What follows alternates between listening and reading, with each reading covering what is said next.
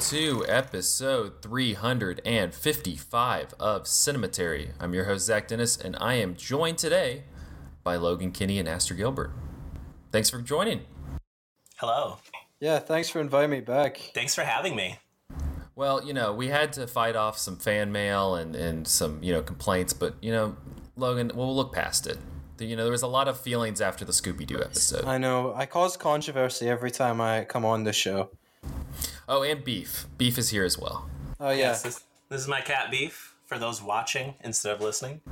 This is why you have to join the Patreon. You have to watch the stream, and you get to see Beef, who is the most comfortable cat I've ever seen in my life. He is so chill. Yeah, he is. It's absolutely unbelievable how relaxed that cat looks. Well, on this episode, we got movies that we saw this week, as always, in part one. And then in part two, we will be continuing our feel-good queer movie series with 1996's The Birdcage, which might be the most feel-good queer movie of the series, to be honest. There's nothing more feel-good, I feel like, than The Birdcage. But let's go ahead and jump into movies that we saw this week. We're going to kick it off with a couple new releases from Netflix. The first one, I feel like, has been talked about a good amount on the internet, and that is the new, I guess, however you want to describe it, comedy special movie. I feel like it's kind of a movie. Yeah, by Bo Burnham, titled Inside.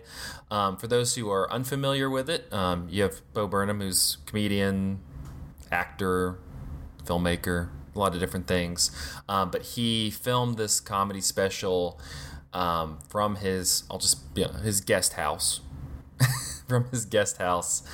during quarantine, and so he filmed just steadily over the past year during the COVID pandemic, and it's about a little under 90 minutes. It's kind of a series of songs, not really any bits, but songs, him kind of just talking a little pretty candidly about how he is feeling throughout the pandemic, a lot of discussions about his mental health, and then he has songs about, like, white women Instagram, so it's a little bit of a mix of everything. I caught it a couple days ago. I'll be honest, I'm not a giant Bo Burnham person. I've seen a couple of his specials prior to this, like Make Happy and a few others, but I'm not a big I'm not a giant Bo. I really probably became most familiar with him whenever 8th Grade came out and that whole tour of things was kind of going on, but I kind of was curious about this just because while I'm not, I'll be honest, not super into what pandemic art is going to look like. We're going to go through this period of like a bunch of movies and television shows and just things in general that are going to be trying to like come to terms with the pandemic in a artful way. I'm not super excited for that, but I also kind of just have a morbid curiosity to see how people, specifically artists and comedians and people like Bo Burnham are going to be processing it. I'll say on this, it's a very inventive and creative movie. It's like the ways that he works the camera and the lights and just the editing, like all of that is very intuitive and creative and interesting.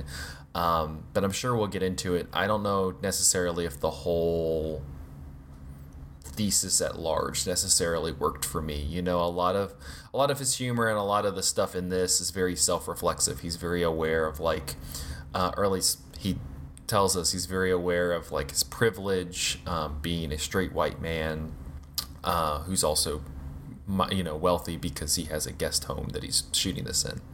But I don't know, a lot of that stuff didn't necessarily land for me. Logan, I know you saw this as well. What did you make of Bo Burnham's Inside?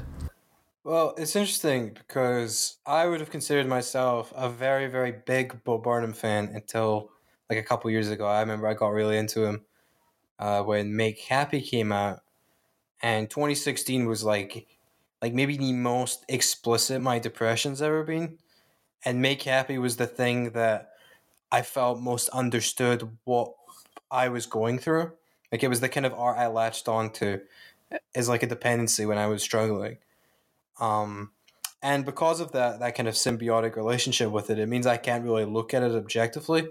I rewatched it uh, just before I watched Inside, and there's still bits that really work for me, but it's one of those specials that, because of the severe weight it had on my life, it makes me kind of miserable to watch or to think about. Because it reminds me of how terrible I felt. Instead of it reminding me of like coming through it and getting stronger and coping, it reminds me of I watched this like 5 times in June of 2016 because I wanted to die. And now I watched Make Happy again before this to kind of get myself in the zone of Bo Burnham and see if this new special could resonate with me differently after like the 5 years that has passed for him, 5 years that has passed for me. And I watched Inside, and the thing that really disappointed me the most about it is that it's the same shit as the last special. It follows the exact same structure. It opens with a series of disconnected bits, songs about his white privilege, songs about certain either musical genres or certain like types of people on the internet, going on for way too long. He's constantly self-reflexive about his own, like you mentioned. He's always like reflecting on the problematic nature of some of his jokes. He's always like doubling back on them as soon as making them. And that leads into, after about 45 minutes to an hour of kind of self-reflective comedy, leading into an existential stretch where not many jokes are told, where the music gets more emotional, where he gets more confrontational with depression and with his own feelings of suicidal thoughts.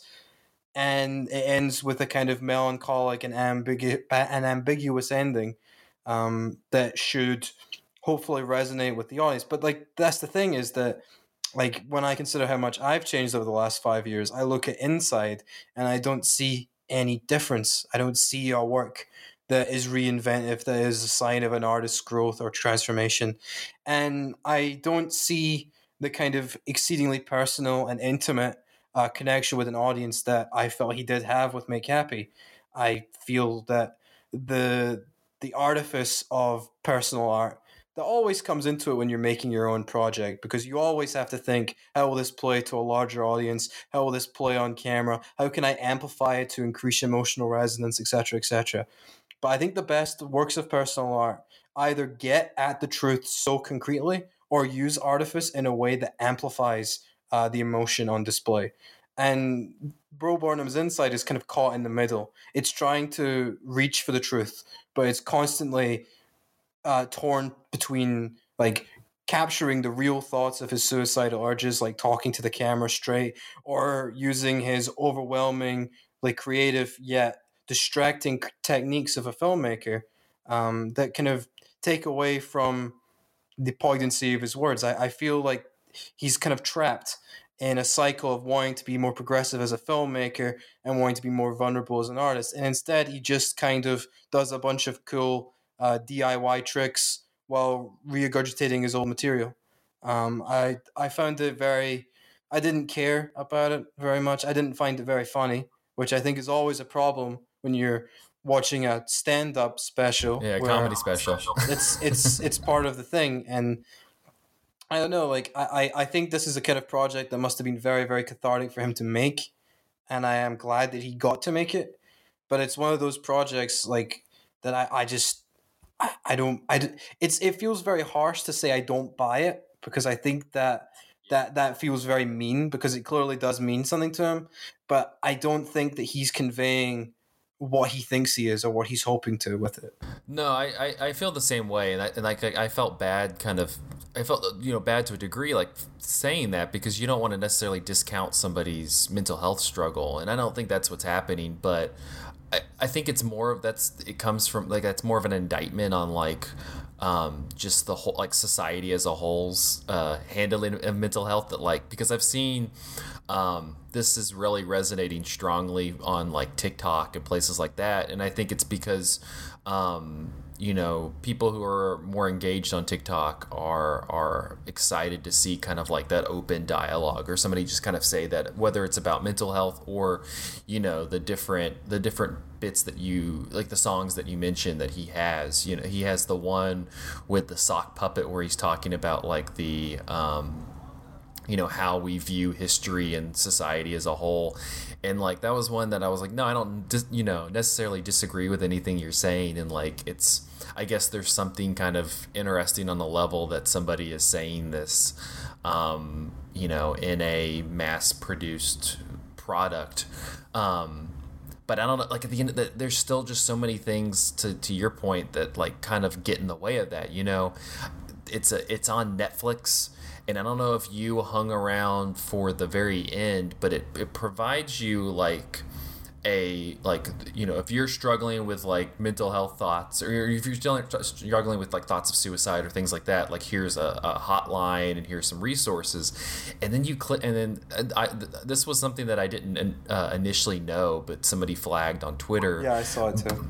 Yeah, but like you click on it and it's resources like mental health resources, but it's all like filtered through other Netflix programs. And so there's just something like so disingenuous of that. And I feel like, so that's why, again, kind of to what you were talking about, like, yes, he's like kind of permeating like a zeitgeist to a degree, but at the same time it's almost like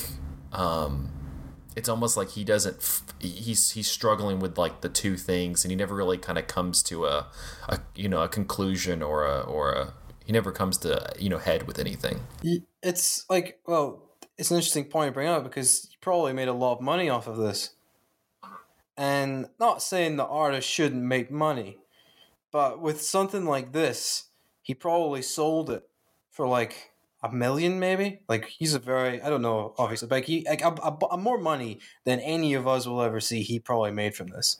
Whereas I think that if it was as vulnerable as it's professed to be, I think he might have just put it on his YouTube or something like that. Just as something that just, I needed to get this out in the world. And instead of it feeling like a very personal document, at times it does feel like more like a product on the algorithm. But with the thing with TikTok is that I think that every generation has the make happy it needs, because I think that there's this kind of resonance with Inside that I had with Make Happy like 5 years ago. And that's great. And I'm glad that it means something to a lot of people. And I'm not trying to like dispel anyone's impact that they've had with it or his own impact in creating it. But I do think that the fact that it's having the exact same reactions as I did 5 years ago isn't a great sign of artistic development. I think that he should be, that's a good point, trying to do more than just the same old shit, but longer and sadder and with less thesis and with less jokes. And like the thing is, like the sock puppet, what I liked about that gag is that there was like a joke at the end of it where he was like torturing the sock puppet. Like he was, even after it said all that things, he did like the little thing of like torturing the sock puppet, and it was dumb. But it was like dumb in a way that, oh, it's a comedy special. I'm fine with it being dumb. Like it was the only time where I actually felt like, oh, he's trying to make people laugh with this.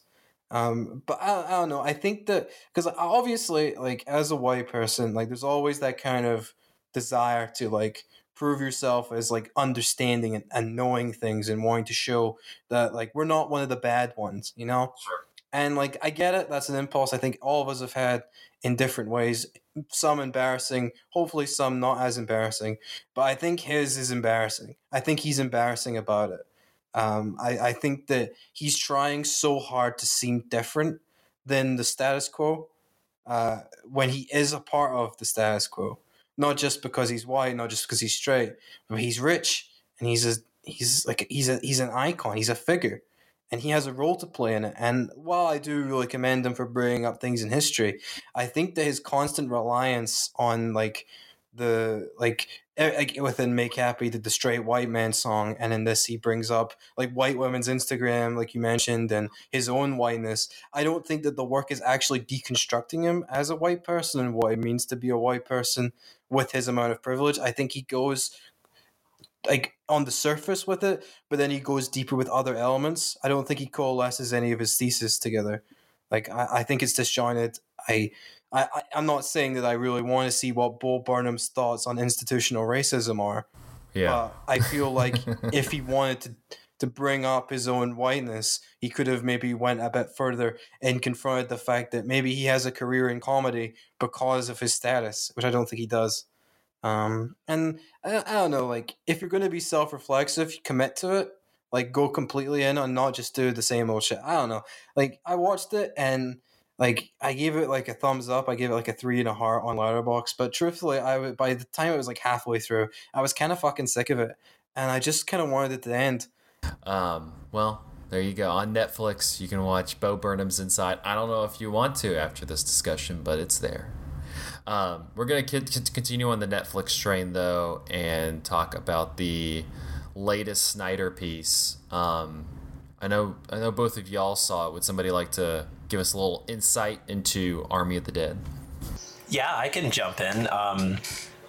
I really loved the movie. I think I'm a Snyder fan. I guess I should out myself in that regard.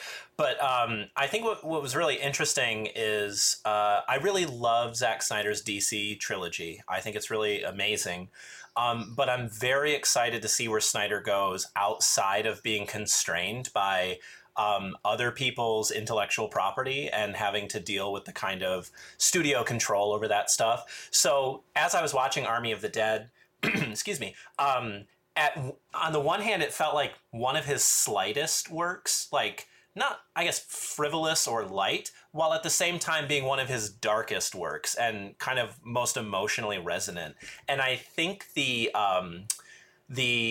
kind of dichotomy between these two registers makes the film very fascinating to me. And it seems full circle going back to the style of Dawn of the Dead, which I know Snyder said he had written the script for Army of the Dead around the same time that he was making Army of the Dead.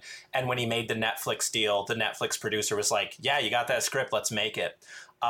Because with his remake of Dawn of the Dead, there is this kind of like tonal incoherent whiplash. Like on some parts it's really ironic, like almost irony poisoned and cynical and crass, but then in other moments it's really sincere and earnest and somewhat devastating when certain characters die. But when other characters die, it's like a joke or a punchline.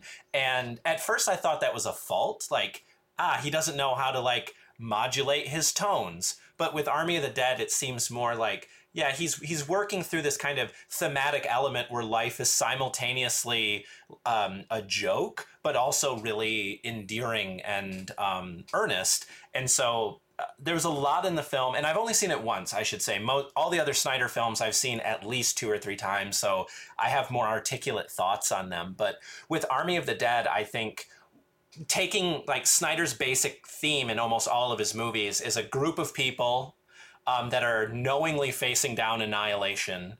And then it's about psychologically and emotionally how they handle that pressure to deal with this kind of annihilation. And I thought it was really interesting in this film where it's much more based on kind of like the hazardous working conditions that people do to make ends meet.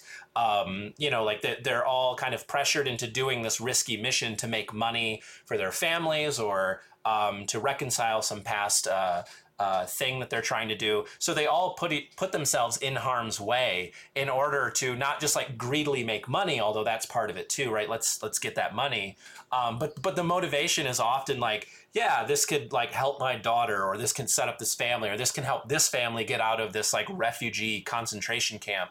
And so they all put themselves in harm's way. And I think the way Snyder utilizes that and plays with that is really interesting. I also just thought it's really fun. So like, the intro, the opening montage sequence, which many people have said is the only good part of the film or the best part of the film. I understand why a lot of people praise that and maybe don't like the rest of the film, because that sequence is incredible. He kind of takes what he did with the opening of The Watchmen and plays with that style in a much more, I think, free form and fluid way. Like, I don't mean to say like this is the film of a free man, because there's stuff in it, but he does seem either unhinged or untethered by a lot of the constraints that have shaped his other films. And I'll stop there so I'm not talking too much.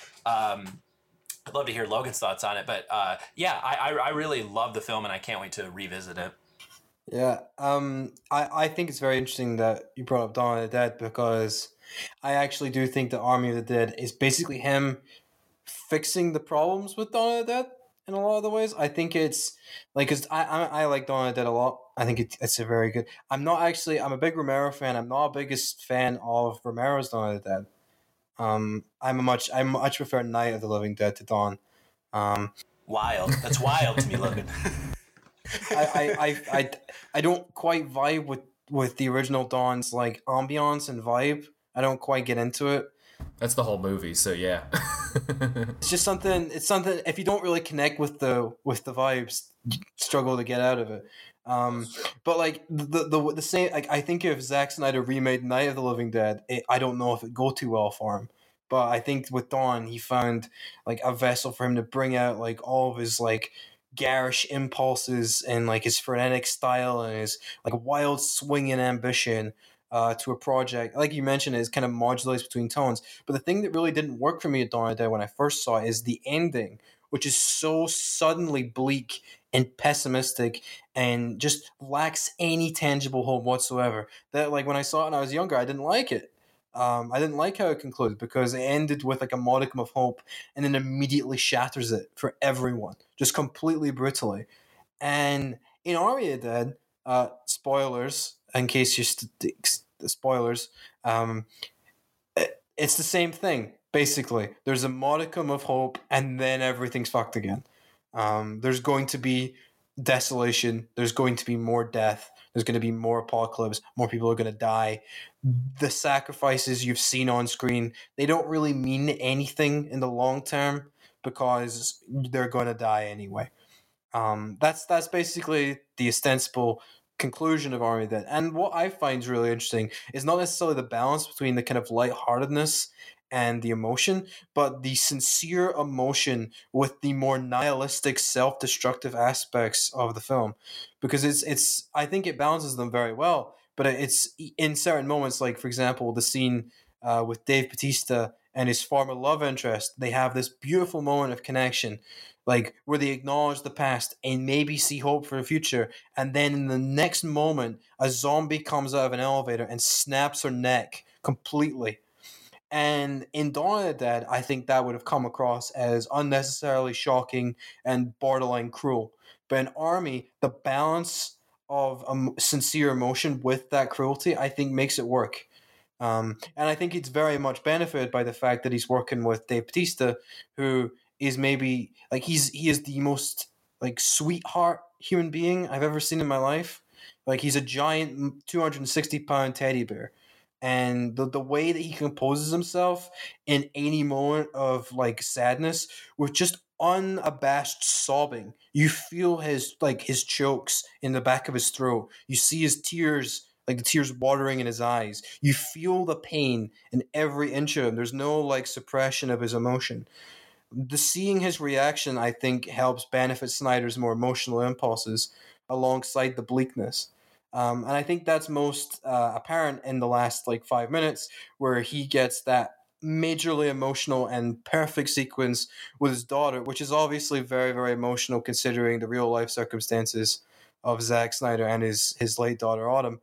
But then it cuts to the basically like with Dawn of the Dead, the post. It's not really post credits, but it kind of functions as the epilogue, where it shows that even though they've nuked Las Vegas, someone has left with a zombie bite. They're heading into Mexico City. It's all fucked. It doesn't matter, and I think that he's a much more complete filmmaker now, and that it works. And I think it also works because at this stage of my life, I think I'm more open to bleakness that still cares about people.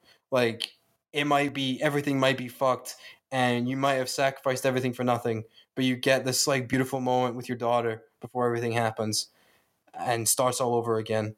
And I don't know. I think in a time of like chaos and it feels almost apocalyptic our own lives, there's something kind of weirdly comforting about someone being like, yeah, everything's fucking fucked. Let's shoot a bunch of guns, blow zombies up, and live the best we can with the people we care about until it's all gone.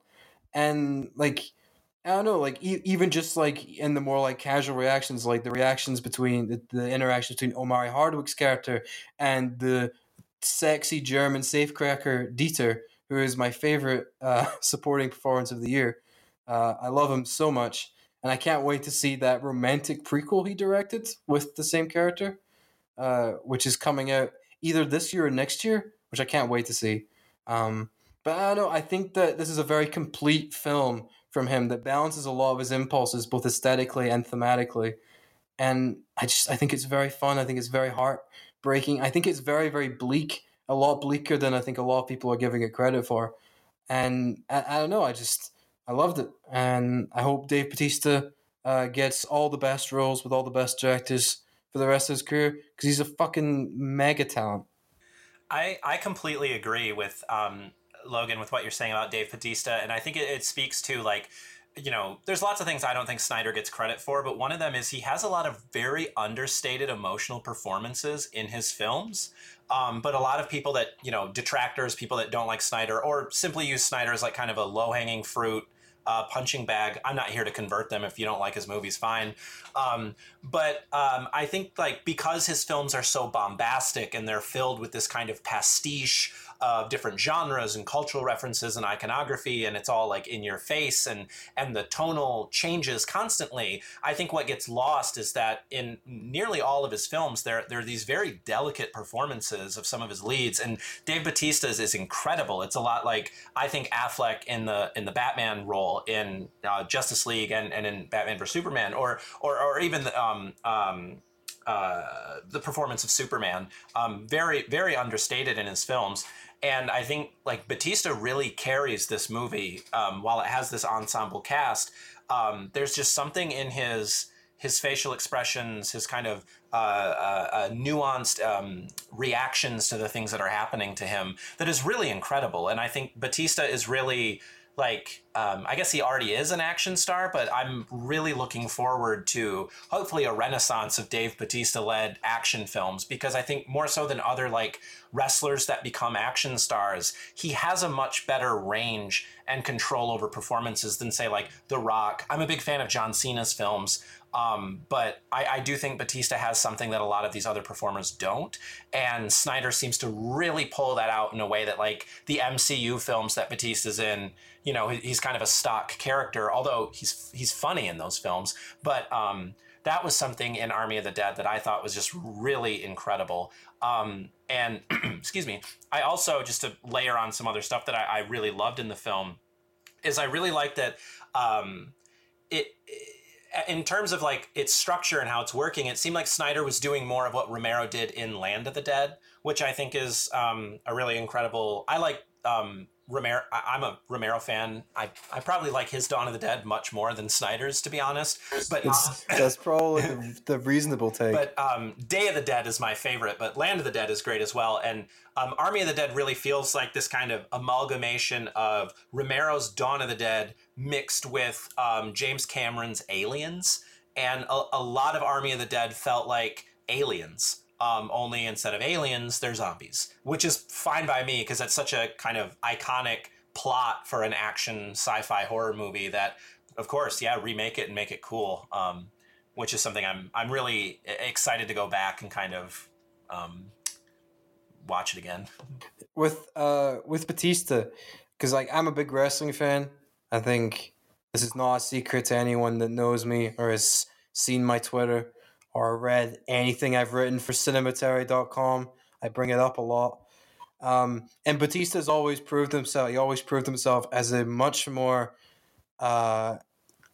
he's a much more diverse performer than I think a lot of people initially thought him to be. There's a promo he cut against Rey Mysterio back in 2009 when he turned heel, when he turned bad against Rey, and, like, he is paranoid. He is, like, sweating. He is, like, almost, like, on the verge of crying, as, like, he's like so convinced that his friend has betrayed him that he needs to betray him first. And there's this kind of rabid intensity to him, like he's a guard dog, like, being let off his leash. But there's such emotional heartbreak in his posture, in his eyes, in his words even, that it makes the breakup heartbreaking to witness, even though you know he's gonna murder Rey Mysterio. There's something, like, he's so talented at that kind of vulnerability, and the thing about his massive size is it often feels like he's like he almost feels like Bruce Banner / the Hulk to me, like he's trapped in this bigger body. Like, he never feels fully comfortable within this kind of like muscle bound physique, even though he's had it for 20 years or more. Like, the way he conveys it, like, he's always like, he's this like quiet little mouse of a man. But yeah, in moments of anger, he has the power and the strength to like beat any opponent, any obstacle. And I think that Zack Snyder fully understands that kind of balance between the power of his body and the kind of more quiet nature of his mind. I think only Blade Runner 2049 got that as well. Because that gets the same thing of he's this brute powerhouse. He could knock people through walls, but he's just like a quiet guy who wants to garden on his own. And I think that what Blade Runner achieved in 10 minutes, Army of the Dead extends to a feature length, which is why I think it's the best performance he's given so far as an actor.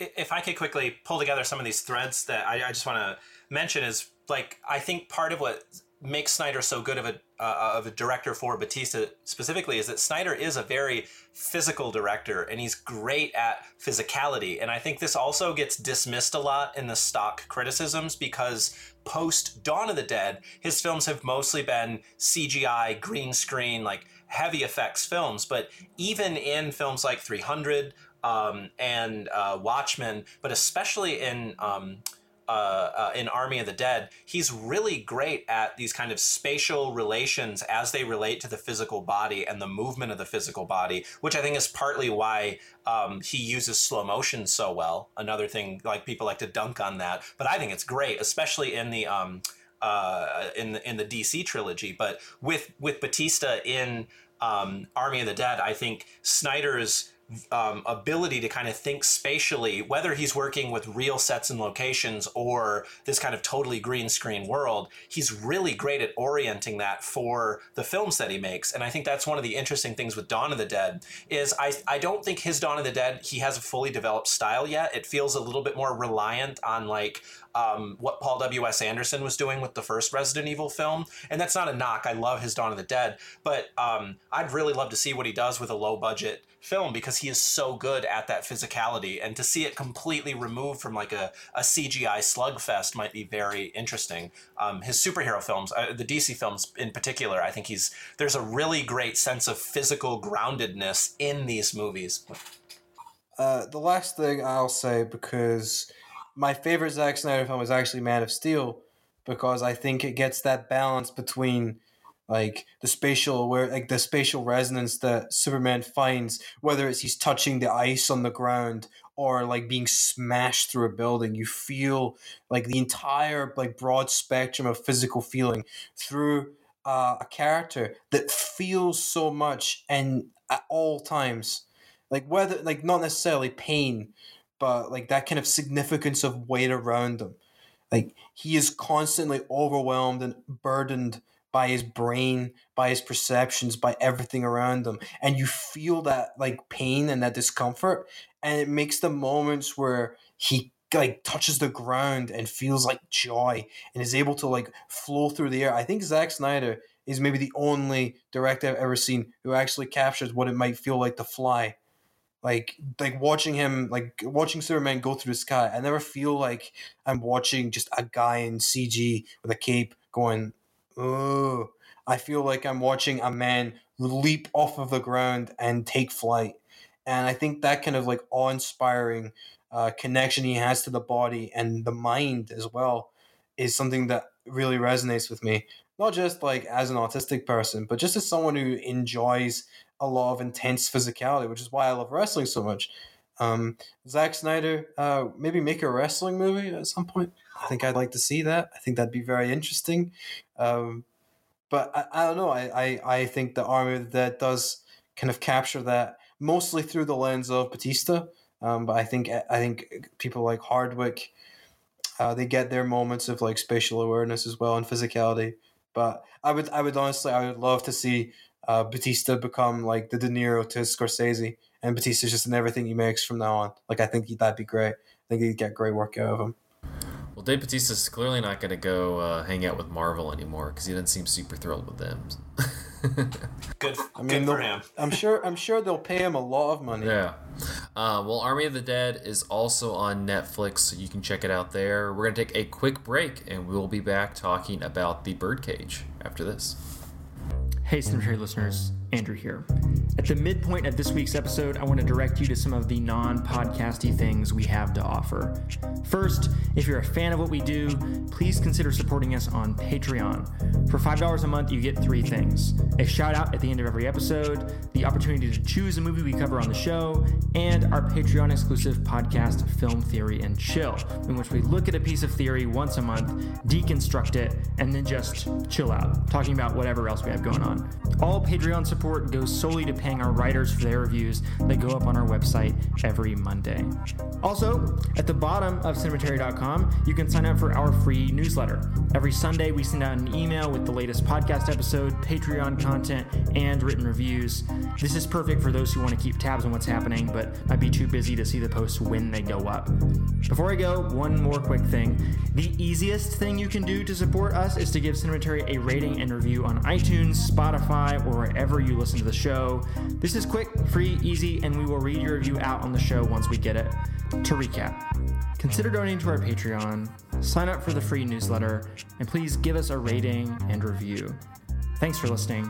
Let's get back to the show.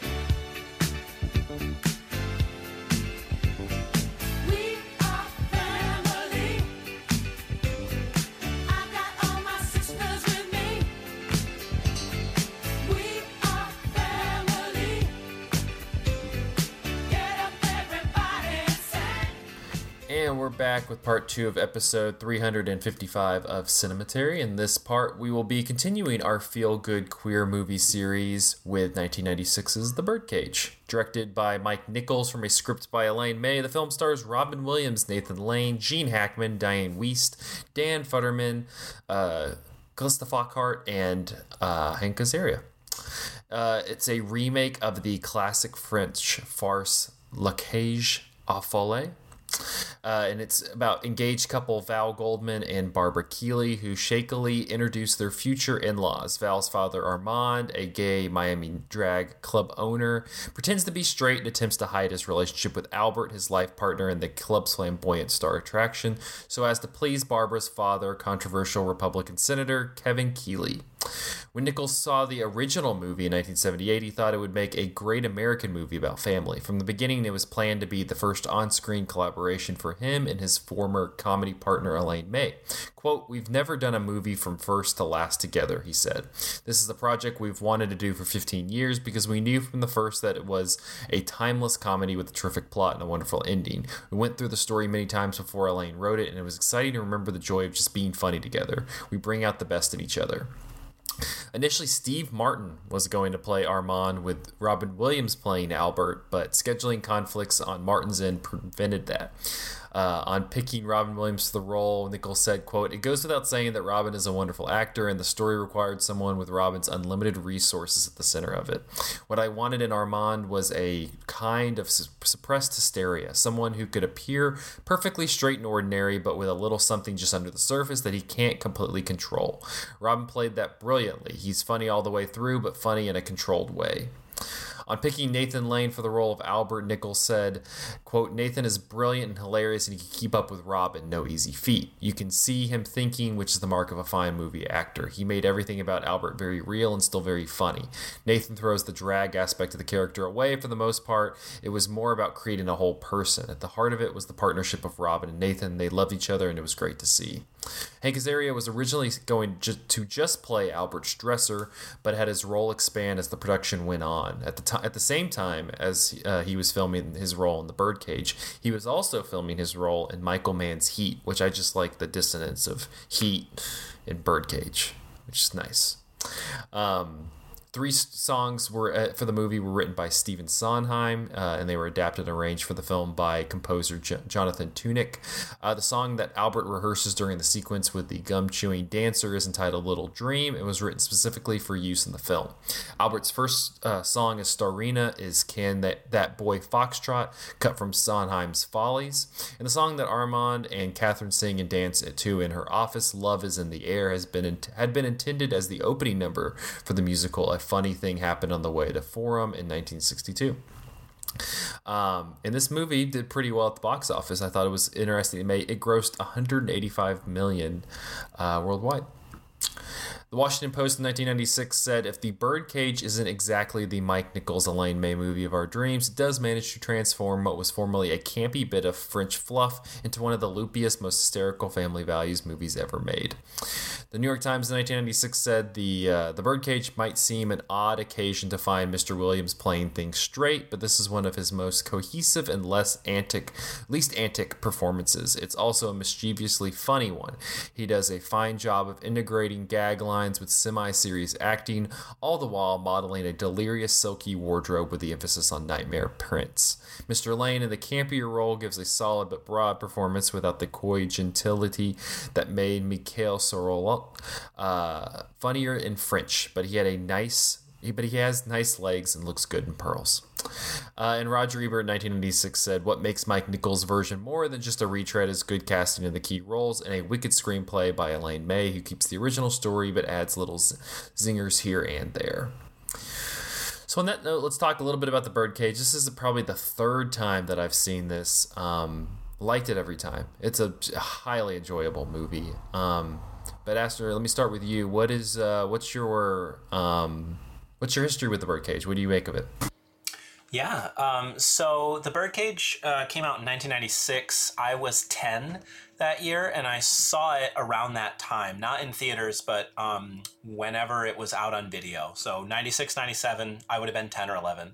And for me, the film is pretty formative. So I have a pretty long and rich history of loving this film. For me, not to be like too navel-gazy with my own history, but I grew up in a pretty isolated rural community out in the country. I didn't grow up on a farm, but I grew up surrounded by farms. We had terrestrial antenna, which not cable television. Didn't have the internet until like I was in high school, in the early 2000s.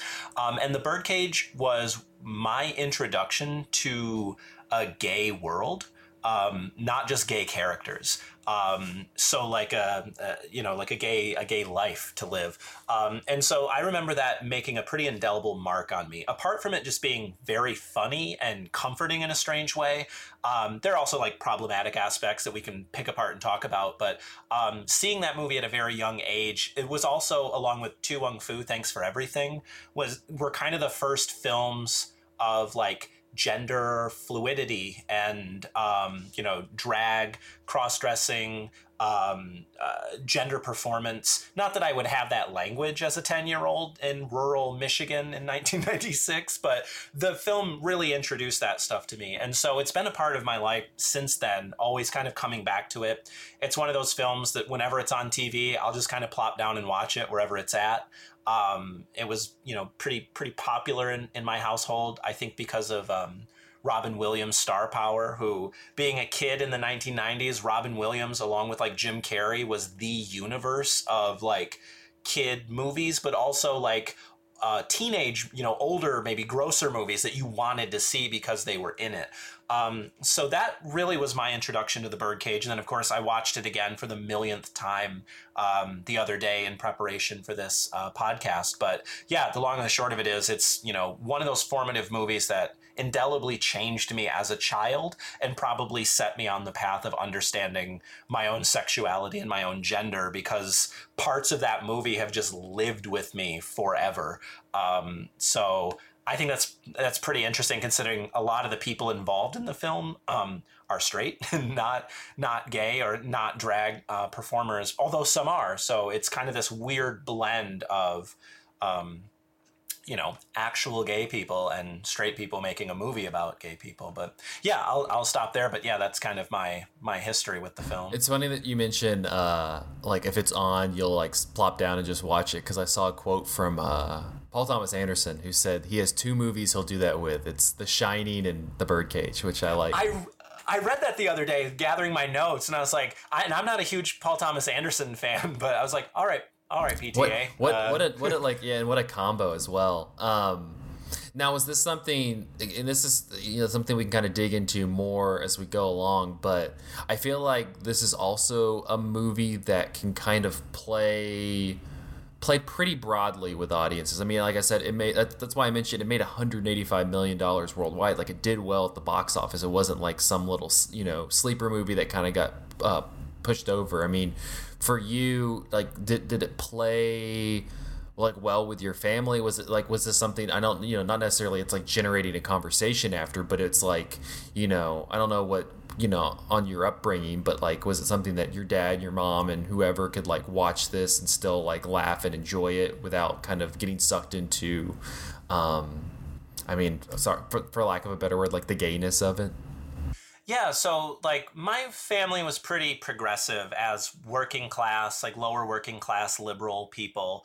But the thing, is a lot of open-minded, quote unquote, progressive people still kind of heavily police gender and sexuality. So it's like, we want you to be whoever you are. But, if I acted too kind of faggy, it was like, don't act like that. So it's this weird kind of contradiction between families kind of supporting me, but then also being pretty critical of certain like queer elements. So seeing it as a movie, my parents were not very, they didn't really censor what I saw. I was able to see a lot of stuff that my other friends weren't. The Simpsons was a weird big one where like that was a family ritual in my house, was every Wednesday night on Fox watching Married with Children and The Simpsons, and other members of my family and like parents at school were scandalized by that. That was like censored for me. Yeah, I couldn't watch The Simpsons.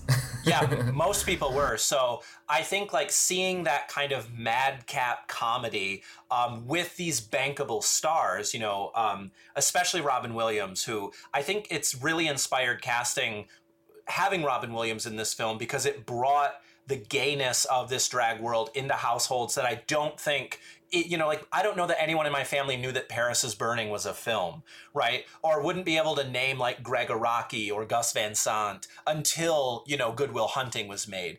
So even though the 90s by 1996 was, still the new queer cinema, the 80s was blooming, and there's so much great queer cinema from, I think The Watermelon Woman is also 1996. That's an incredible film. These things were not, these were not on our radar because we didn't have the internet, we didn't have cable. We went to Blockbuster, and in my small town, there was a place called the Video Barn, which is literally a red antique barn filled with VHS tapes. So whatever they could get was kind of what we were exposed to. And so my family, my mom and dad were both very adventurous film watchers. I don't think they would know the word cinephile. And, the kind of most far out filmmaker was probably someone like Woody Allen or Stanley Kubrick or something like that. The things, the things that broke through that were still kind of indie but mainstream, we would have been exposed to. So I think, any kind of Robin Williams comedy was, gold in our household. And also the film is just so charming and warm. And also with, my parents being kind of dyed-in-the-wool Democrats, seeing the lampooning of the moral majority, which they were really disgusted by in the 80s and 90s, the Jerry Falwell type characters who were, many of these Republican senators were, hypocrites, which the film does a really good job of criticizing that stuff and throwing that stuff out there.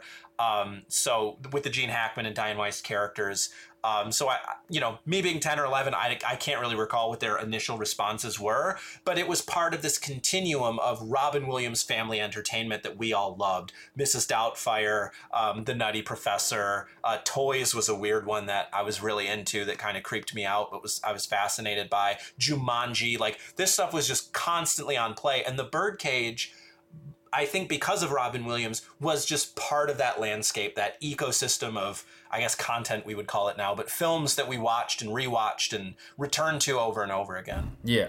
Okay. No, and that's why I'm kind of interested, because it's a movie that I've watched. I watched it with my with my youngest brother and my mom, and they like enjoyed it. And I wouldn't say that they're like, you know, relatively progressive, probably on the same level as you're describing with your parents. But at the same time, it's not like they're gonna actively seek out a movie that has, you know, drag characters and be like, yeah, let's watch this, like let's do it. And so it's kind of always interesting to me just how well this kind of can play across the board, while also kind of keeping true to kind of its spirit that it's going for as well. Logan, I'm interested for you. This was your first time watching The Birdcage. I mean, what were your impressions seeing this for the first time, and kind of seeing all the varied performances from Robin Williams to Nathan Lane to Hank Azaria and on? Yeah, I mean, like the reason why I watched The Birdcage is because I got messaged and said, "Hey, doing The Birdcage. You want to come on?" And I was like, "Yeah, sure, I'll watch The Birdcage." So it really is, that is the brunt of my experience going in. I've seen plenty of Mike Nichols films, obviously. Even like recently, I saw Heartburn, which I didn't really like, but I saw Postcards from the Edge, which I absolutely adored. It's one of the best things I've seen this year. So I was like, I was in the mood to watch Mike Nichols. I have no real context with the time it came out because I was not alive in 1996. So I have no comment on how it affected the climate of cinephiles, and kind of how Robin Williams kind of shifted the foundations a little bit with his performance and his inclusion in this narrative. But I can say that watching him in this film was a real joy. It's always pleasant for me to see Robin. He always brings very fond associations with me. Like you mentioned, Jim Carrey was my real childhood like obsession when it came to comedy. Like I would watch everything Jim Carrey was in, and it wasn't really the same. Robin Williams was a little bit later in life, and by later I mean like 11 or 12 was when I first started watching the Robin Williams classics. I saw Good Will Hunting, which really changed me in a lot of ways. But I really started appreciating him even more after he passed. So there's still plenty of Robin Williams films I haven't seen, and The Birdcage is maybe the most knowable of my blind spots. And it was really, really special to watch him. Obviously, still kind of masterful as a comedian, masterful as a comedic presence, but that kind of the way he's toned down in comparison to practically everyone else around him was a very interesting dynamic. I'd never really seen him play in an outright comedy before because he was so talented as like an outright bombastic improv comedian. So seeing him kind of play the more understated of the two between him and Nathan Lane was very interesting. And I like, because I read that he was meant to have the Nathan Lane part, but he requested to get the part he plays now, and I think that's the best call, because I think it not only gives a spotlight for him, but it gives a perfect spotlight for Nathan Lane, who is absolutely stupendous in the film and is my favorite part of the movie. Not just because he's very funny, which he obviously is. He's incredibly funny. But what we'll get into a little bit later is the way that, like, when he starts pretending to be straight in like the scene where he comes in the suit, he looks agonized. Like he's desperately trying to perform. And while there's a gag later on in the scene with like the pink stockings he's wearing underneath the suit, the initial bit of his performance is like he is so desperate to please the people that he loves that he's willing to like suppress his identity again, go back in the closet, even just between his family, and like he's basically trembling with the implications that creates for him. And it really got me emotionally, and especially because he wasn't out at the time while making The Birdcage, which might seem a bit wild in hindsight considering how gay he is in The Birdcage. But I think there's like that kind of added poignancy of this is a scene where he gets to balance the idea of actually what it's like to like go back into the closet, and then he gets to fully embrace the drag queen and gay personas that throughout the rest of the film following this kind of anguish for him, which I really liked. What I read about Hank Azaria as well is that his voice is very stereotypically gay, very high pitched, very flamboyant, and he originally conceived a deeper pitched voice while making the character because he was worried about being stereotypical. But he was told by a gay friend that it was more realistic, the high pitched one, so that's why he went with it. Which I thought was very funny, and I think he's very, very good in this. I've always liked Hank Azaria as a comedic talent. I think it's really funny that on his birthday, he worked till 6 a.m. on Heat, then he came right over to work on the Birdcage with no sleep. Because you'd never guess that he was ever tired or exhausted because he's got such exuberant energy. And I think every performance is really great. But I want to, like, quick before we move on to the greater detail of the film, Gene Hackman with Mike Nichols is such an underrated comedic pairing because in Postcards from the Edge, Gene Hackman's in it for about 10 minutes of the overall film. And I would argue that even more than the exceptional work from Streep and McClane, Hackman is the element that really sends Postcards into the next level because he has two fundamentally crucial scenes. One where he's like basically shutting down the Carrie Fisher surrogate for being fucked up and wasting his time and wasting his shot. And his anger is that right balance between hilarious and genuinely like off-putting in the best possible way. And then there's moments where he gets to be like truly kind and compassionate and shows his kind of love and understanding for her, even after all the trouble that she put him through. Like there's just there's an understanding of Hackman's like intimate side as well as his comedic chops that I think that a lot of directors didn't really capture when he was still an active performer. And I think Mike Nichols is maybe alongside like Wes Anderson with Royal Tenenbaums is that kind of person that gets that balance of how funny and how talented Hackman really is as a comedian. And I think his work, particularly in the second half, is some of the funniest content I've seen in a movie in a long time. I don't tend to laugh at movies much on my own. Like I can find them amusing and I'll be in my head, I'm like, I really like that, or I'll smile. But like it takes a lot to get me to laugh without someone there, like a full-on cackle. Because I guess I'm more of a social animal when it comes to humor. But with the Birdcage with Hackman, there's a gag with Hackman and Nathan Lane about abortions, which I'm sure everyone knows. That when Nathan Lane responds with the line about killing the mothers as well, and you just see Hackman being like, maybe there's an idea of that. Like he's almost considering it. I had to pause the movie because I was laughing so hard that I couldn't really focus. Like my dad from the other room heard me through the wall because I couldn't hold the laughter back. And I don't know. I think it's an ensemble that's perfectly calibrated for everyone doing exactly what they need to do. The jokes are so smart, and it's not just as simplistic as just being like they're gay. But look at how gay they are. They're queering all over the place. Look at these homos. Like all that stuff that could have been done. Like I don't know if anyone's seen I think it's 2008 film Sex Drive with James Marsden. Has anyone seen it? And there's like a whole gag that basically James Marsden's entire character is that he calls his brother a faggot all the time. And he's just like, you're a fag or you're a homo. And there's a line where he says, look, every guy has thought about fucking another man, but you've got to suppress that shit down. This is America, goddammit. And that is like, and then like he, at the end of the scene, he just goes, oh, you would like that, wouldn't you, you little homo? And he goes like super high pitched, like Hank Azaria or Nathan Lane. And in this, and it just like it could have just been as simple as like those kind of obvious, like blatantly homophobic jokes that are both laughing at and laughing with like homophobic people. Instead of that, Elaine May, Mike Nichols, and everyone involved understand that these men are very funny, both like in their presentation and in their like relationships. Like they're not just funny because they're gay or because they're drag queens, although that is a part of the reason why they're funny. I think it understands that yes, it is a factor of why it's so easy to laugh with them and laugh at them, but it is not the only reason they're funny.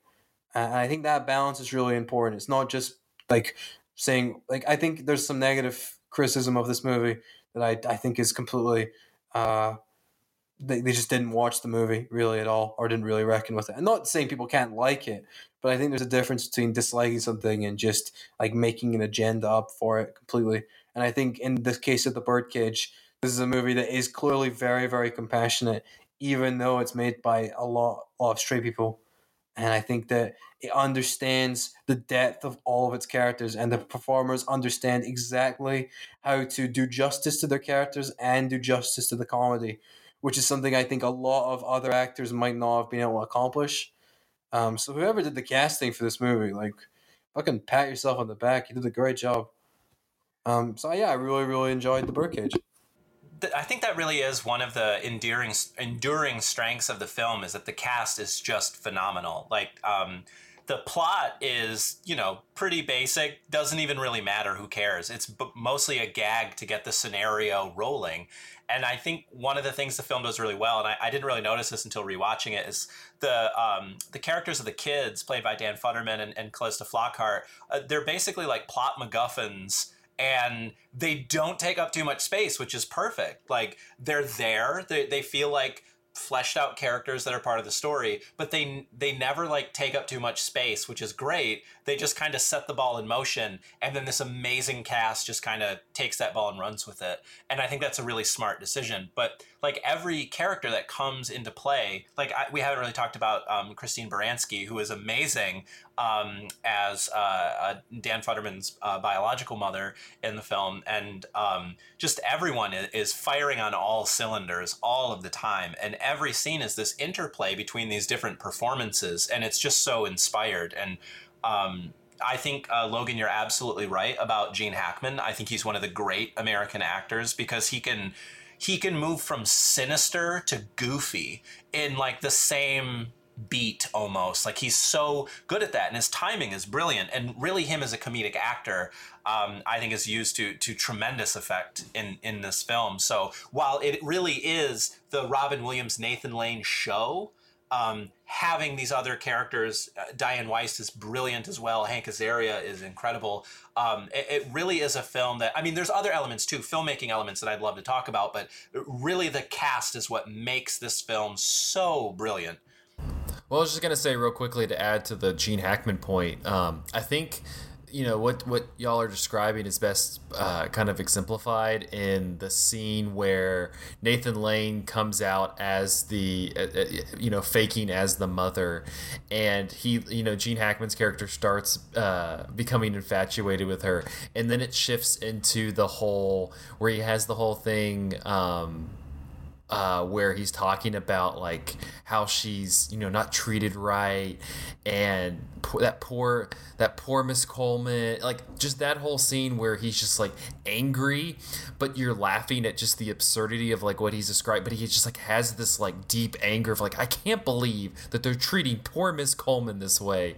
And there's just something, it's so like he's so angry in that scene that you wouldn't really like think it should be funny, but it's so fucking funny, like the way he's just describing it. The way he like ignores his wife to flirt with Nathan Lane is so like, I did not know that Nathan Lane pretended to be the mother before watching the movie. It's like I had no idea that was going to be what happened. Oh, incredible! So, like, when Nathan Lane came out as the mother, I was like, really? Okay. This is very funny. And I didn't see it coming because they kept me distracted enough that I wasn't thinking about what was going to happen next. I was just kind of lost in the moment. But what I was going to say a little earlier was that this might sound like a weird comparison, but the two main actors that like I've always really liked, but I've gained like a new appreciation for in 2021 are Gene Hackman and Warren Beatty. I've been watching a lot of Warren Beatty films recently, and there's something about him that, like, he's handsome, obviously, like, very beautiful man, but he's handsome in a way that you look at him and it could either be completely hollow or completely sad, like devastating. It's like a Don Draper kind of handsome, where there's either nothing there or whatever is there is just overran by bleakness. Not saying that he's unhappy or hollow in real life, I don't know Warren Beatty, but like as a performer, like that's what he's very good at conveying. Like where it's like in Shampoo, where he's like mostly kind of like dim and stupid and just kind of a horn dog, and then at the end he's just kind of overwhelmed by his own failings and sadness and melancholy. And I feel like watching like him and McCabe and Mrs. Miller or Dick Tracy or The Parallax View, all of which I've seen for the first time recently. Bulworth. I have. I'm going that's to a watch good one. Bulworth That's a very real soon. good one. I can't wait. I'm looking for Bulworth, Reds, and Heaven Can Wait are my next Beatty experiences. I'm going to rewatch Rules Don't Apply because I'm a big fan of when rules don't apply. But like that kind of thing about Warren Beatty is that I always had an impression of him and I always liked him, but that impression deepened as I saw more of his work in a way that, like, this might sound very, very simplistic, but I genuinely think that with most actors, you get a real sense of what their whole thing's about after like 3 performances. Like, not saying that they can't do like great work in like 20 different things, but I think you can get an understanding of what kind of things they're going to give, what kind of dimensions they have, what their strengths are. You can get that pretty quickly. Like even with like some of the all-time greats, with Beatty and Hackman, there was more than I gave them credit for. There was more than I was expecting when I looked into their filmographies. There was more that challenged and provoked me and subverted my expectations and made me think a lot about them and their strengths I'd never even really considered before. One thing to kind of, and this kind of veers us a little bit off, but I think it'll kind of dig into some of the some of the complaints about this movie, but I was thinking about this as the series was developed. With a lot of queer cinema, it feels like, and I think this is one of the reasons why Jesse and Paige really wanted to focus on like the feel good movies, is you kind of have the like very serious, important dramas, stuff like Philadelphia, the usually dealing with like the AIDS era, just things like that, where it's very serious. It's not there to kind of necessarily entertain. But then you also have like the farce movies. Like last week we talked about But I'm a Cheerleader. I think The Birdcage fits in that as well. You have those ones that are like the characters are queer, but also like we're gonna kind of almost give you the medicine by making it a little bit more digestible. And so for y'all, I guess, do you feel like that, like there's like, this is able to kind of find a middle ground of those two things without being like one or the other? Or, I mean, does leaning on that kind of farce inhibit The Birdcage at all? Like, do you feel like it's able to kind of present its very queer message while also being a deeply funny movie that's kind of poking fun at its characters, even though it's doing it in a very loving manner? Absolutely. I think that, well, personally, I should say that I don't think just because a film has serious subject matter that it is good or important. And that's not to dismiss films that take on heavy subjects. I think, what I love about cinema is the diversity and the like full spectrum of human experience and emotion. To circle back to Zack Snyder when we were talking about the tonal shifts in his movies, like I love that about films, but I think there is this strange attitude, I think, in certain American intellectual circles, that in order for a film to be good, it has to be about a serious subject, and a serious subject is always something heavy. But that means for queer representation in mainstream film, that often means AIDS. It means being murdered by like homophobic violence. The epidemic of trans murders.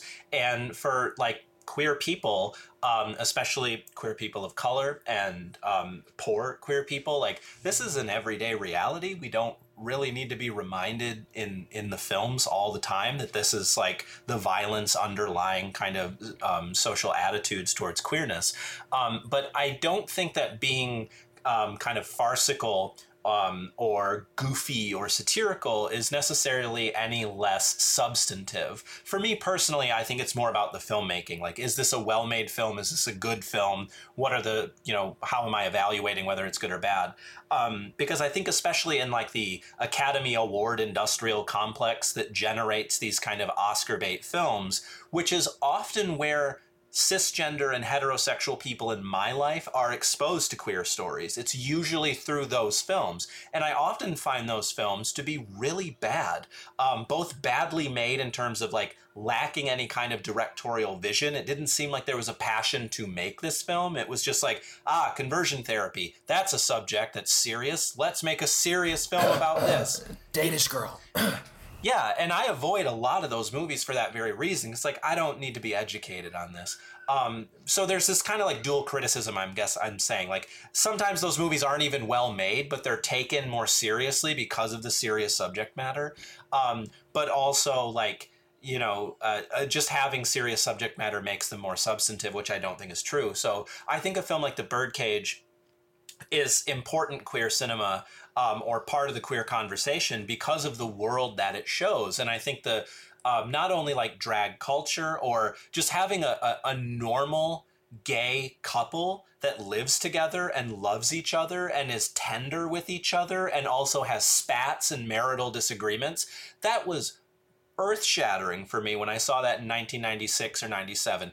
I had never seen that before. And, you know, there were always gay characters on television, right? There's gay characters on The Simpsons, on Frasier, on Seinfeld, X-Files, all the shit I was watching in the 1990s. Yeah, there were gay characters. Will and Grace didn't come out until the late 90s.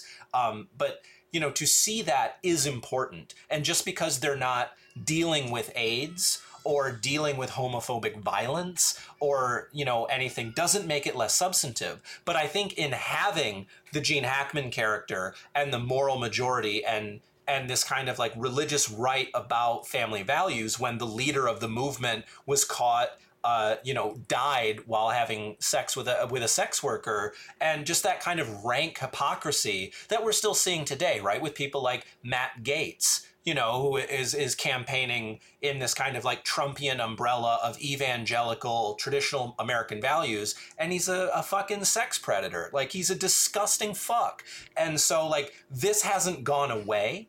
And so having that represented in this way in The Birdcage, along with kind of normalizing just queer lives and queer cohabitation and living together. And not that it gets it all right or that there aren't things where it's like, I don't know about that, but makes it, I think, a meaningful and substantive film. Sorry, I felt like I kind of carried on about that, but if that answers your question, Zach, that's kind of how I feel on it. No, it does, because I think that's why I ask it, because it's like, I think that you know, like Logan was describing earlier, you know, Hank Azaria kind of has this very stereotypical gay character voice, but it's a stereotype because there are people who speak like that, and and again, kind of what he was, what we've been talking about so far with this movie is, I think the thing that endears it, you know, also just being the cast, but I think it goes back to Mike Nichols and Elaine May are very generous and tender with, like, they care about all of these characters, like everybody's cared for, and so it's not like there's a punching bag, like any character really is a punching bag. There's like a care taken with all these characters, and I think that's kind of the difference that you see with this and what we saw last week with But I'm a Cheerleader. Like, those are films that like take care of their characters while also making making comedy out of it, and I think that's kind of differentiates this from, you know, name your kind of token Oscar queer movie. I think what's so important with how we talk about The Birdcage is like something that Aston is about context. At the time, like, making a movie where like Robin Williams is one of the biggest stars in the world, playing an openly like effeminate gay man who loves his husband, like his partner, because they're not married, because, you know, at the time, but like his life partner, and they have a kid together, and then they're happy, and that they end up like not having to change themselves permanently for heterosexual cisgendered culture. They get to live as themselves and have fun and enjoy themselves, enjoy their time together, enjoy their space without it being corrupted or killed by the senator. I think there's something really, really hopeful in that for a lot of queer people. It shows, hey, you know, it might be really hard right now, but there is the possibility of like you having a life with your partner and getting to live and have fun and be able to have jokes and just kind of like exist. And I don't know, I think at the time, I think gay communities looked very different in 1996 than they do in like 2021. So like a lot of like people in like the queer community right now might look at this differently because it's 25 years old. I do not, because I think it's very fun and entertaining and joyous. I think it's very compassionate and lovely, but I can understand why it might not resonate with like a lot of modern queers who expect like art from 25 years ago to have the exact same societal progress as we have now, which I think is a very stupid way to look at art. But I do get it, because after like years of seeing gay stereotypes in like sitcoms, I think you can look at someone like Hank Azaria doing that voice and just immediately default to the worst assumption. But I don't know, like when I think of the Birdcage, like in my own sense, like I am queer. I've been queer. I've been out as queer for years. But it's honestly like I never really connect. There's only a few like the serious gay movies I've ever really connected to. Um, BPM from a few years ago, I really connected to. I really adored. It made me feel very, very joyous about being a queer man. Like I felt really ecstatic after, even with all the sadness after it ended. I felt like euphoric for being queer, which is something I don't really feel very often. Like sexuality to me is just something I am. It's not something I really think about too often. It's not something that really it comes into account, obviously, due to like societal impressions of me. But in my own life, my sexuality is just what it is, and I know that's not the case for a lot of people. But for me, like it's just what I am. I don't tend to overthink. Like for example, like I think more about being autistic than I do being bi. Like that's just that it comes into my life more often. There's more things I have to adapt because of it. So like when I see something like the Birdcage, which is not trying to make a serious issue out of just being queer, it's just like these people are gay, and sometimes shit's gonna happen because of that. But most of the time, they're just fucking happy being themselves, and it's fine, and it's just their lives. And that's nice to me. I like that. I like not having to feel like I don't know, like whenever something like deeply homophobic happens and there's all these people like standing it like all the allies or whatever like standing like yes, all the rainbow flags lighting up, sometimes I feel like is that the only time I'm supposed to feel like comforted in just being a queer person is when there's like immense tragedy or suffering or like a display of like extravagant wealth or like rainbow capitalism or whatever. And I kind of feel more like the more time passes, instead of becoming more like free with my sexuality, I've just become more content of just being like it is what it is, I'm bi, it doesn't really come into account. But like when I see something like the Birdcage, I'm like, fuck yeah, this is awesome. Like it's great fun. Like, we get to be escapades, we get to be fun. Like I think there's less pressure, especially on queer men, to fulfill traditional masculine roles. I think obviously there is still presence of toxic masculinity within queer men communities, but I think in the case of like Lane and Williams, they have very free reign to interpret masculinity however they choose, whether that's through drag or whether it's like through Robin Williams. He's very, very gay, he's effeminate, but he's very masculine in his presentation. He has a very rugged mustache, he dresses in very masculine outfits, and those two things never like contradict the other. They're just his presentation as a man, as a queer man. And I don't know, I think that stuff's really refreshing to see. So in many ways, I think the Birdcage is still very progressive in its depiction of queer men, because like I don't know, if I'm given the choice between this and something like Joel Edgerton directing the movie about how gays are sad or whatever, I don't actually mind that movie too much. But like if I was given the choice, I'd be like, yeah, no, I'm taking the Birdcage, because it makes being gay, being queer, look like it doesn't suck all the time, and it doesn't suck all the time. So I like that it is both a fantasy in its own way, and it does kind of capture something very true and very honest about how sometimes happy queer communities are the thing that keep us breathing completely. As we wrap up, any quick final thoughts on the Birdcage before we end the episode?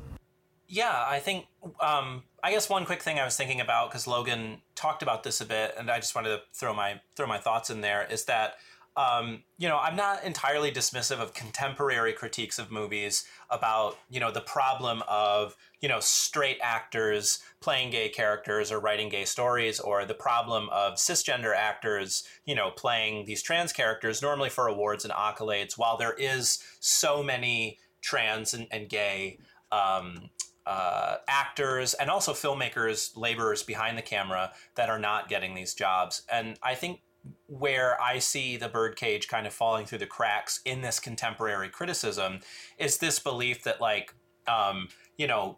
things are progressive, so they're naturally better. So anything made before a certain date is problematic and should be dismissed. And I think there are issues with the film, like Hank Azaria, kind of like an Anthony Quinn playing racially ambiguous characters, playing characters of races like he is not Guatemalan. And maybe that is I think kind of a problem that he plays a Guatemalan character, but I also think the character is funny. I'm not trying to just dismiss the criticism, but I think, a lot of what Logan said, I really agree with in terms of what are these characters? How are they portrayed? What are they doing? I would really love to see what some of the gay, trans, and queer publications of the 1990s, what their film reviews of this film thought, because I'm sure it's a completely different world if you were a member of an adult gay person living a gay life. What did you think of that movie? Because I could totally understand thinking, what is this shit made by straight people? But, for other people coming to it, I don't like to divorce the text from the context and dismiss any criticisms of that. But I do think what this film does as a text, how it represents these characters, what the world that it depicts and the influence that it has, I don't think can be totally dismissed because Robin Williams wasn't gay playing a gay character. I think when it becomes a kind of black and white criterion, almost like the Bechdel test, pass or fail. Does it do this? Nope, it's bad, it's problematic. I think misses a lot. But also I'm not going to spend my time trying to convince people 15 years younger than me why they should like this movie from 25 years ago. You're lost if you don't like it. Yeah. Please go ahead. To quickly go a bit deeper on one of the points, my argument about context isn't meant to dismiss any legitimate criticisms of The Birdcage as a film or as a text within queer spaces, but I do think it's important to understand that context while taking those criticisms into account. So, for example, if people do have issues, to be perfectly honest, I don't give a absolute shit about if someone's gay or straight or bi playing a queer character, because it's really none of my business.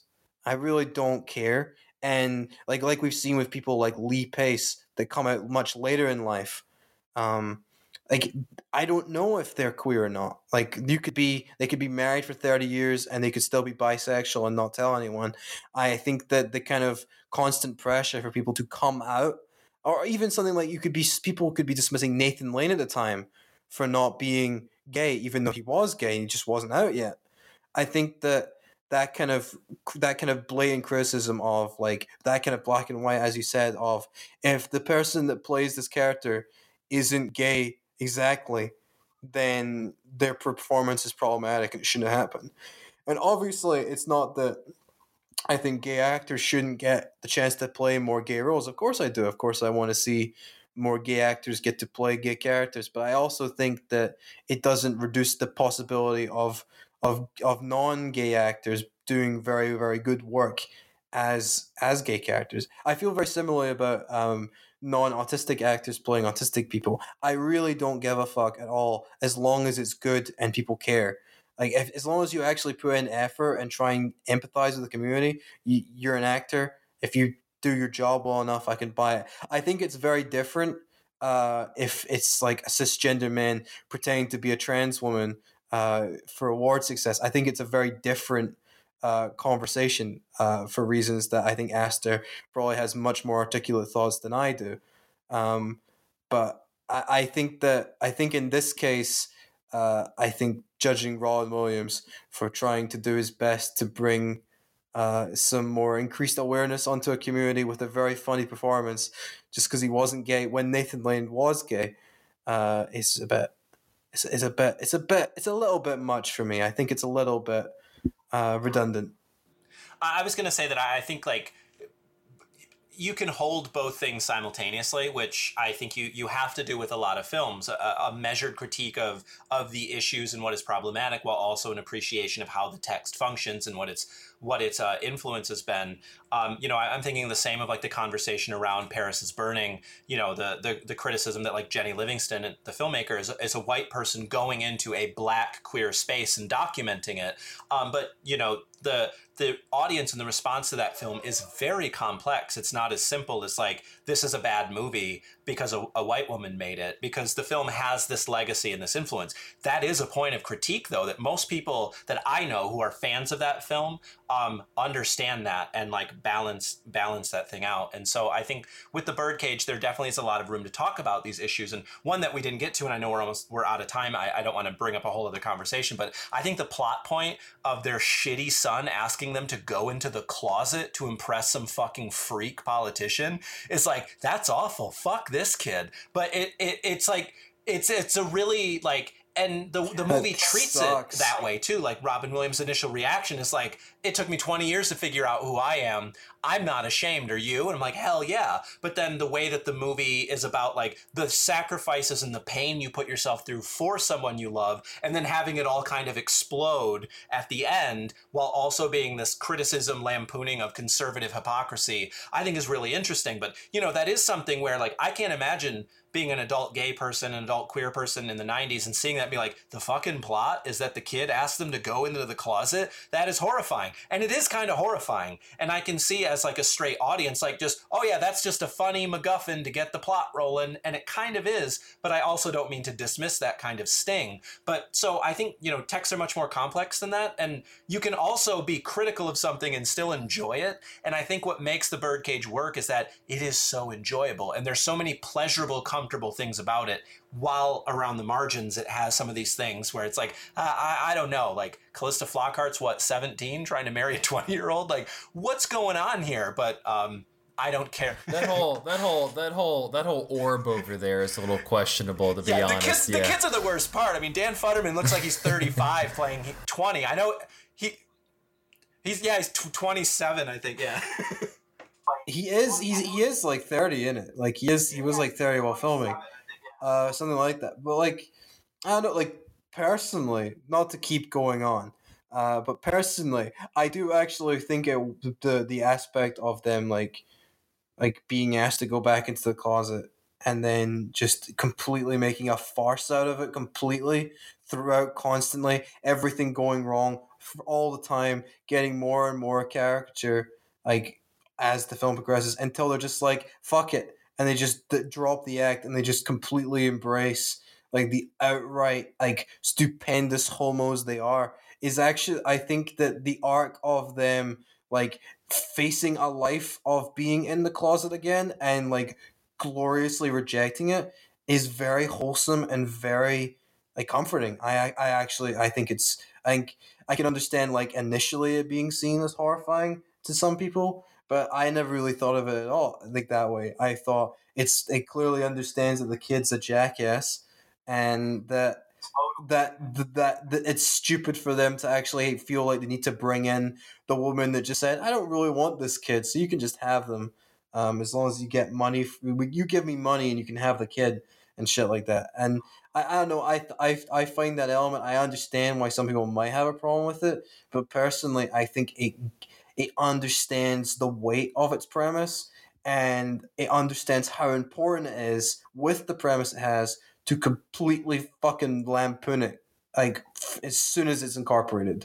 So not that there aren't problems with The Birdcage, but the more I talk about The Birdcage, the more inclination I have to defend The Birdcage, which I wasn't expecting completely going into this, because I really liked it, but now I'm like, I want to watch The Birdcage again. I just saw it like 6 hours ago, and I'm like, the tab's still open on my laptop. I might just rewatch The Birdcage now. That seems to be the endearing. Maybe I am becoming Paul Thomas Anderson. Yeah, I was going to say that seems to be the endearing legacy of The Birdcage, is that if it's going to be on, you clearly want to just be like, let's watch the part where Gene Hackman's doing this, or let's watch the part where Robin Williams is doing the dance. Like it just seems to be a movie that constantly is working. The opening, I know we didn't have time to talk about the technical aspects, but Emmanuel Lubezki's cinematography, the opening shot where it's the helicopter moving into the city and then the crane shot and then it seamlessly moves to the Steadicam shot, that opening, it just like pulls you into its world with the slow music and the lights. It's one of my favorite openings to a movie. Just the way it pulls you in, and then you could just sit there and be in that world. Their apartment above the club with the what is it, like the fern wallpaper, that I love that. Like that's one of my favorite memories from childhood, is like I want to live in a house that looks like this. but yeah, so it's great to rewatch.